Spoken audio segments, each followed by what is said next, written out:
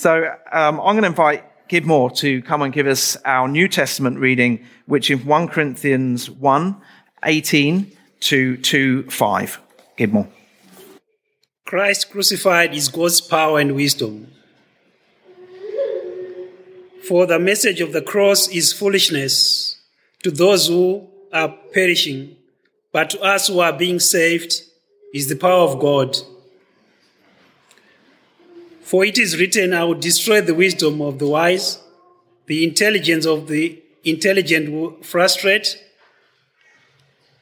Where is the wise person? Where is the teacher of law? Where is the philosopher of this age? Is not God made foolish the wisdom of the world? For since in the wisdom of God, the world through its wisdom did not know him, God was pleased through the foolishness of what was preached to save those who believe. Jews demand signs and Greeks look for wisdom, but we preach Christ crucified, a stumbling block to Jews and foolishness to Gentiles. But to those whom God has called, both Jews and Greeks, Christ the power of God and the wisdom of God. For the foolishness of God is wiser than human wisdom, and the weakness of God is stronger than human strength. Brothers and sisters, think of what you were when you were called. Not many of you were wise by human standards. Not many were influential. Not many were of noble birth. But God chose the foolish things of the world to shame the wise. God chose the weak things of the world to shame the strong. God chose the lowly things of the world, of this world, the despised things and the things that are not, to nullify the things that are, so that no one may boast before him.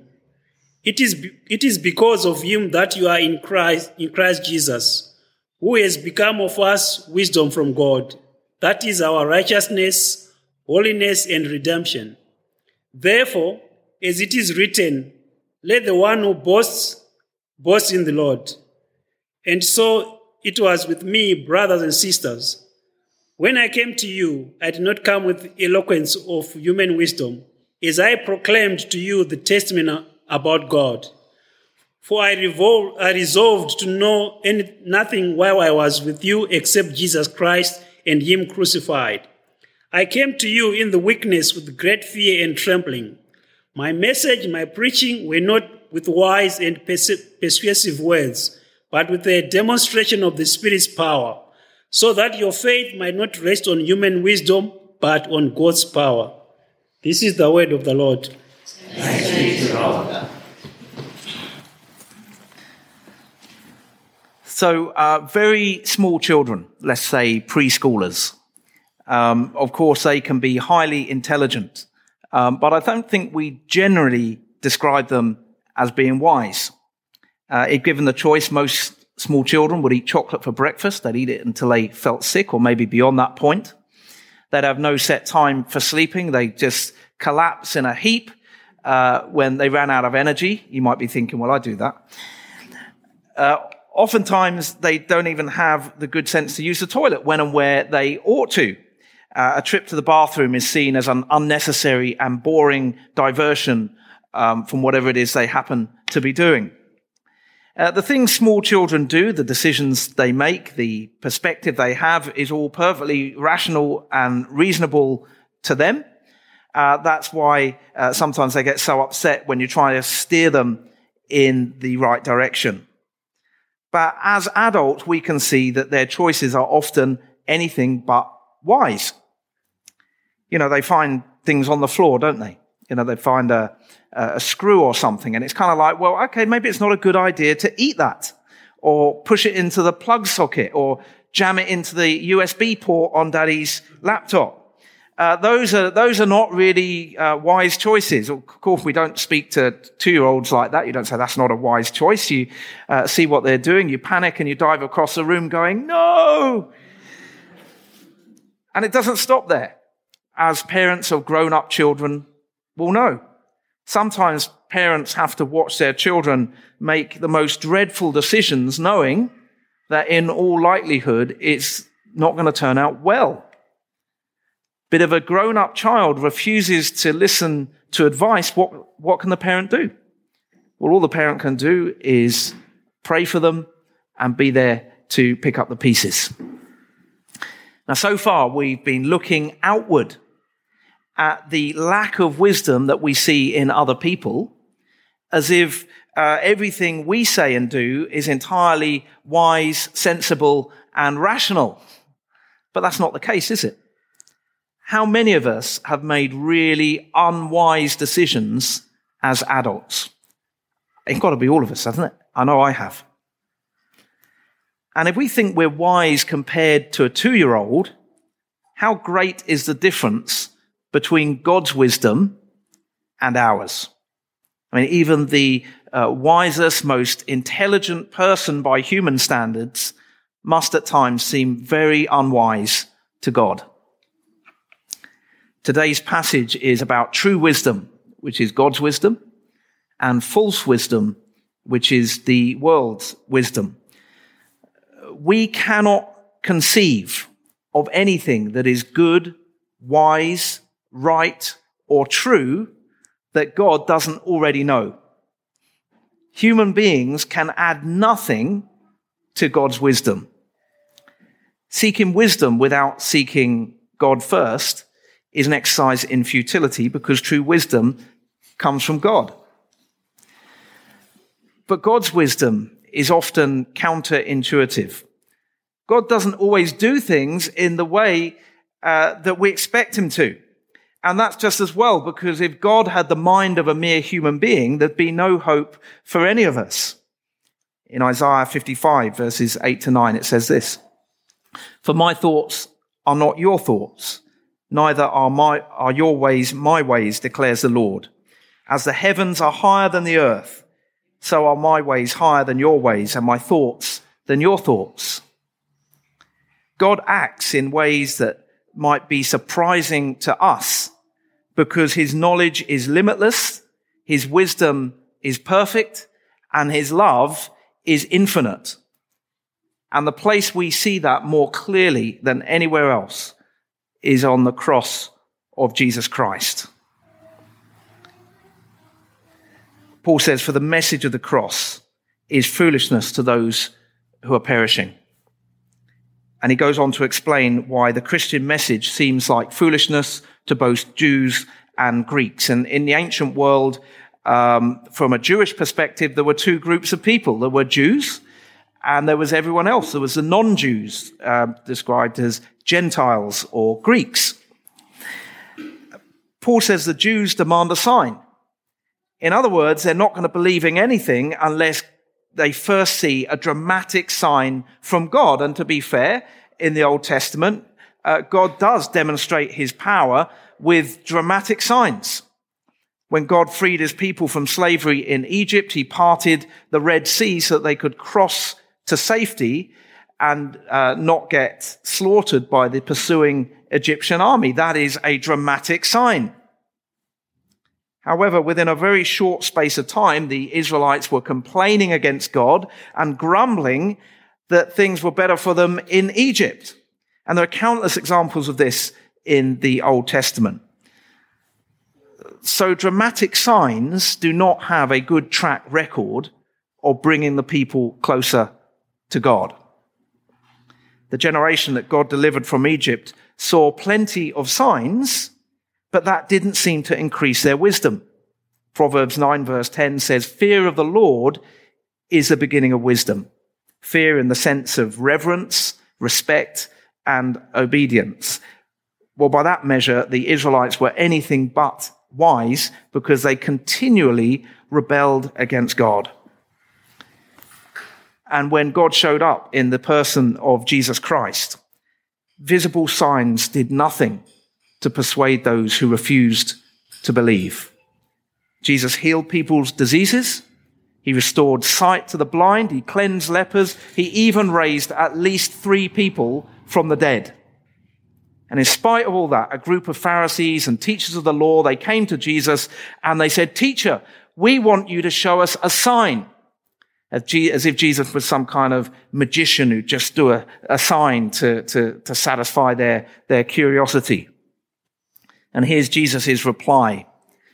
He said, "A wicked and adulterous generation asks for a sign, but none will be given it except the sign of the prophet Jonah. For as Jonah was 3 days and 3 nights in the belly of a huge fish, so the Son of Man will be 3 days and 3 nights in the heart of the earth." Jesus was, of course, pointing to his death and burial, 3 days in the tomb. And just as the prophet Jonah came out of the whale alive, so too Jesus would come out of the tomb alive. That's what Jesus is alluding to. But even Jesus' resurrection was not enough to make the religious leaders believe. And by rejecting Jesus, they continued to abandon wisdom and embrace folly. Those who ask for a sign are not looking for a reason to believe. And this is true today. They're looking for a reason to reject Jesus because their minds are already made up. So the Jews demand signs and the Greeks look for wisdom. Everyone has heard about the Greek philosophers, Socrates, Plato, Aristotle, and so on. And whether we realize it or not, our thinking, especially in the West, is to some extent influenced by them. We talk a lot about influencers now, don't we? On the social media, you get these influencers. Well, the Greek philosophers were the original influencers. And just like today's influencers, their influence often led people astray. The best-known philosophers, of course, lived hundreds of years before Christ, but their influence lived on. And the philosophers of Paul's day continued to engage in endless discussions and debates, and they were effectively trying to speculate their way to knowledge, truth, and wisdom. They were trying to answer life's big questions without acknowledging the one true God of the universe, whose character and purposes are most clearly seen in the life, death, and resurrection of Jesus. Human beings cannot think or reason their way to God. And those who attempt to do so invariably end up creating God in their own image. Not only do they create a God who makes sense to them, they create a God who is convenient for them. A God that suits their purposes. The kind of God or gods that made sense to the Greeks and the Romans are the polar opposite of the God whom we worship. For example, the Greeks didn't think of God in personal terms. And we are literally talking about Greeks because the city of Corinth was and is the remains of it in Greece. For them, one of the key characteristics of God was apatheia. Apatheia is a complete inability to feel. They worship gods that just couldn't feel anything, couldn't physically feel things.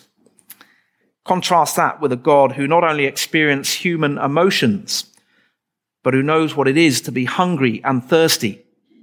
A God who has felt the pain of a crown of thorns being jammed on his head, has felt the pain of being whipped, has felt the pain of nails being hammered into his hands and his feet. And this all sounded like total foolishness to the Greek way of thinking. Where is the wisdom in an all-powerful God subjecting himself to that? So Jews demanded signs. Greeks look for wisdom. From a worldly perspective, from a purely human perspective, it is impossible to make sense of. It is impossible to see the wisdom in the God of the universe being nailed to a cross. But God has made himself unknown and unknowable by human wisdom.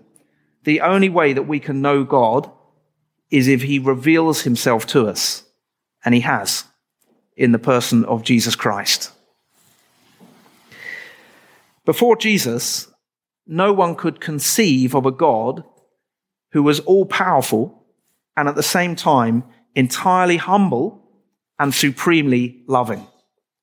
No one had come up with this concept of a God. The human mind just couldn't conceive of this kind of a God.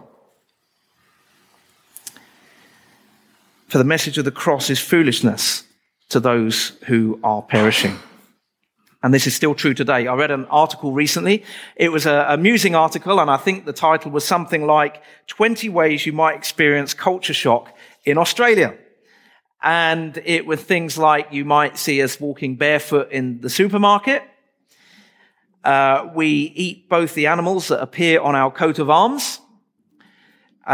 Expect to have friendly conversations with shop assistants. I've got to admit, it still throws me when I'm buying a pair of trainers or something and the shop assistant says, "Oh, have you got the day off today?" Or, "What are you doing later on today?" That might seem perfectly normal to you, but coming from England, that's very unusual. You think, that's a personal thing to be asking me. There are cultural differences. So it was an amusing article. But it's the last one that stuck in my mind. It said something like this. It said, "We don't believe in your fairy tale religious views, so keep that nonsense to yourselves." Of course, that article didn't represent the views of all Australians, but I suspect that view is quite widely held, not just here, but in other Western nations too. In the modern secular world, there is a tendency to lump all religious beliefs together and dismiss the whole lot as foolishness. Although Paul lived in a very religious society, the response to the gospel, at least initially, the response to the Christian message was more or less the same 2,000 years ago. But Paul also talks about those whom God has called, both Jews and Greeks. And we know that Jews and Gentiles did put their faith in Jesus in ever-increasing numbers. And we know that today, many who dismiss Christianity as foolishness will, in the course of time, accept Jesus as their Lord and Savior. There are probably a number of people in this church who at some point in their life dismissed Christianity as foolishness and now know and love Jesus. I've seen it so many times. So who are these people that God calls? Who are they? Are they the wise, the strong, and the powerful? Are they the rich, the famous, and the glamorous? Are they the kind of people that the ancient world thought that God would favor? Are they the kind of people that our culture tends to put onto a pedestal? No. Because actually most people don't fit any of those categories. In verse 26, Paul says, "Brothers and sisters, think of what you were when you were called. Not many of you were wise by human standards. Not many were influential. Not many were of noble birth." So some may have been wise, influential, and of noble birth, but not many. You see, God isn't looking for a certain set of qualifications. He's not seeking out the great and the good. His kingdom is available to anyone who will humble themselves, repent, and put their faith and their trust in Jesus. But it's very difficult for the rich and the powerful and those who are wise in their own eyes to do that. Pride is a huge obstacle. It's a very difficult thing to overcome, and it keeps many from the kingdom of heaven.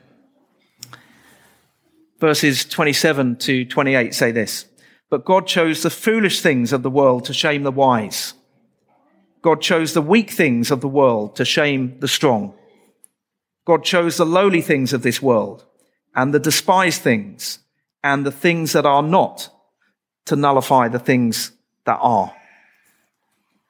When Jesus was wearing a crown of thorns and a purple robe, surrounded by mocking soldiers, he looked foolish, weak, and lowly.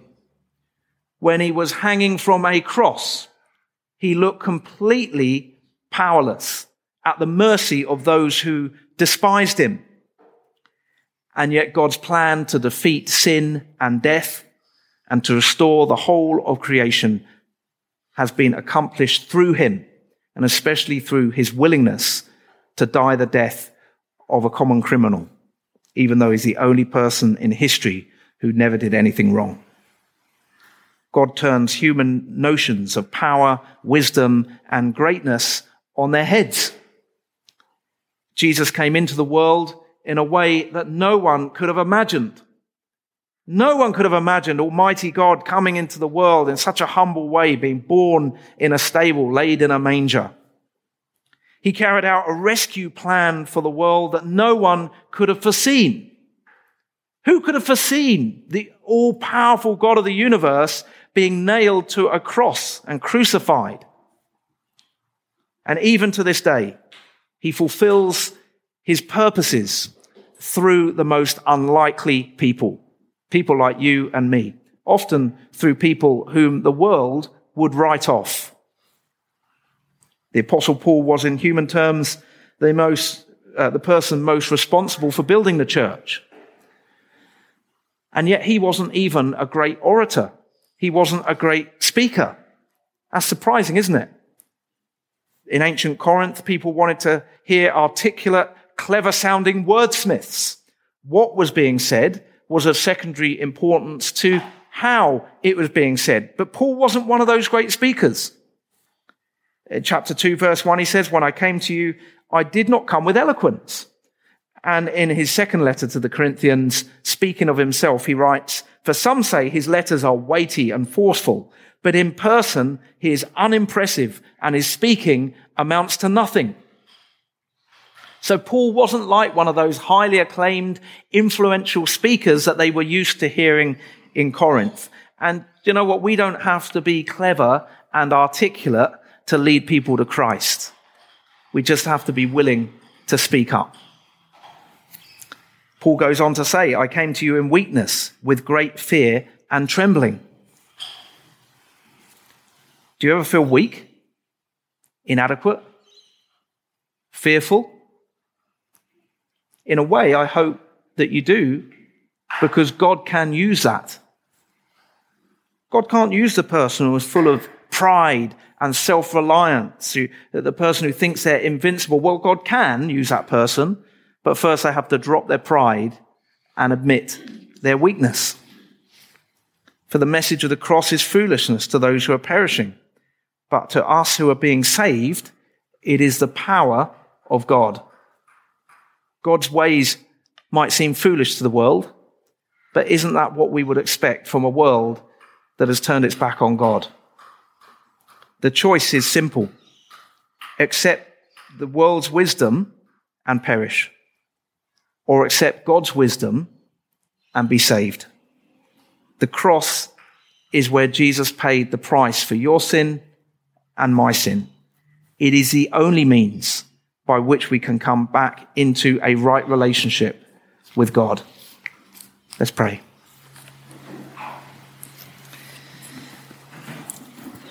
Heavenly Father, we acknowledge that your ways are higher than our ways, your thoughts are higher than our thoughts.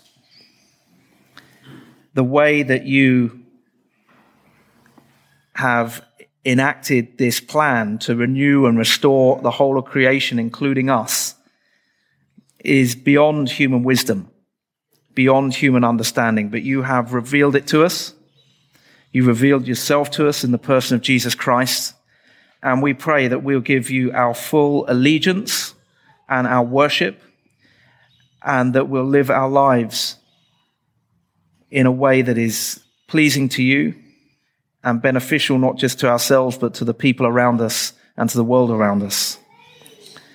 And we ask this in Jesus' name. Amen.